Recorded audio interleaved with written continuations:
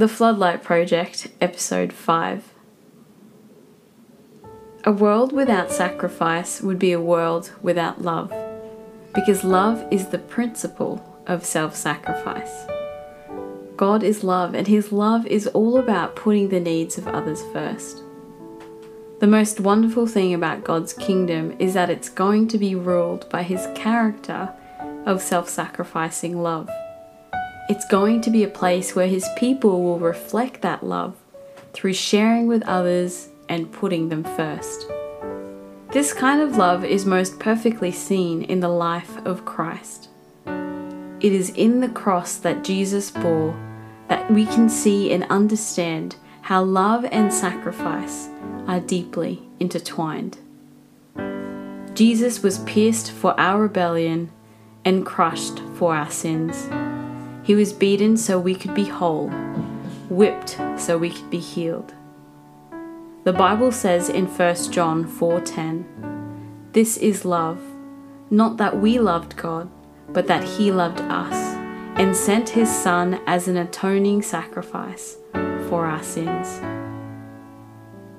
God knew that the only way to save mankind from sin and death was through the power of sacrificial love. We would not have a restored relationship with God, a hope for the future without fear of death, if it weren't for Jesus. The simple truth is that you and I can look forward to Christ's second coming with joy, because God's sacrifice is at the center of our hope. But it doesn't end there with Jesus. The Bible challenges us to love others in the same way. We see this in the 10 Commandments, where the first 4 seek to help us to learn to love God and put Him first, and the remaining 6 to love others and consider their needs before ours. In Matthew 20:27-28, Jesus said to His disciples, "And whoever will be the chief among you, let him be your servant, even as the Son of Man came not to be ministered unto, but to minister, and to give His life a ransom for many." As Christians, we are called to follow the example of Christ.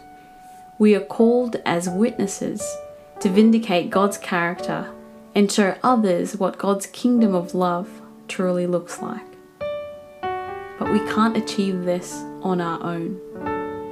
When we look to Jesus and fix our eyes on Him who loved us first, it is only then that we can love others with the same love that we have seen and experienced from Him. My prayer for you this week is for God's kingdom of love to be revealed in you, so that others may experience and come to know that they too are known and loved by Him.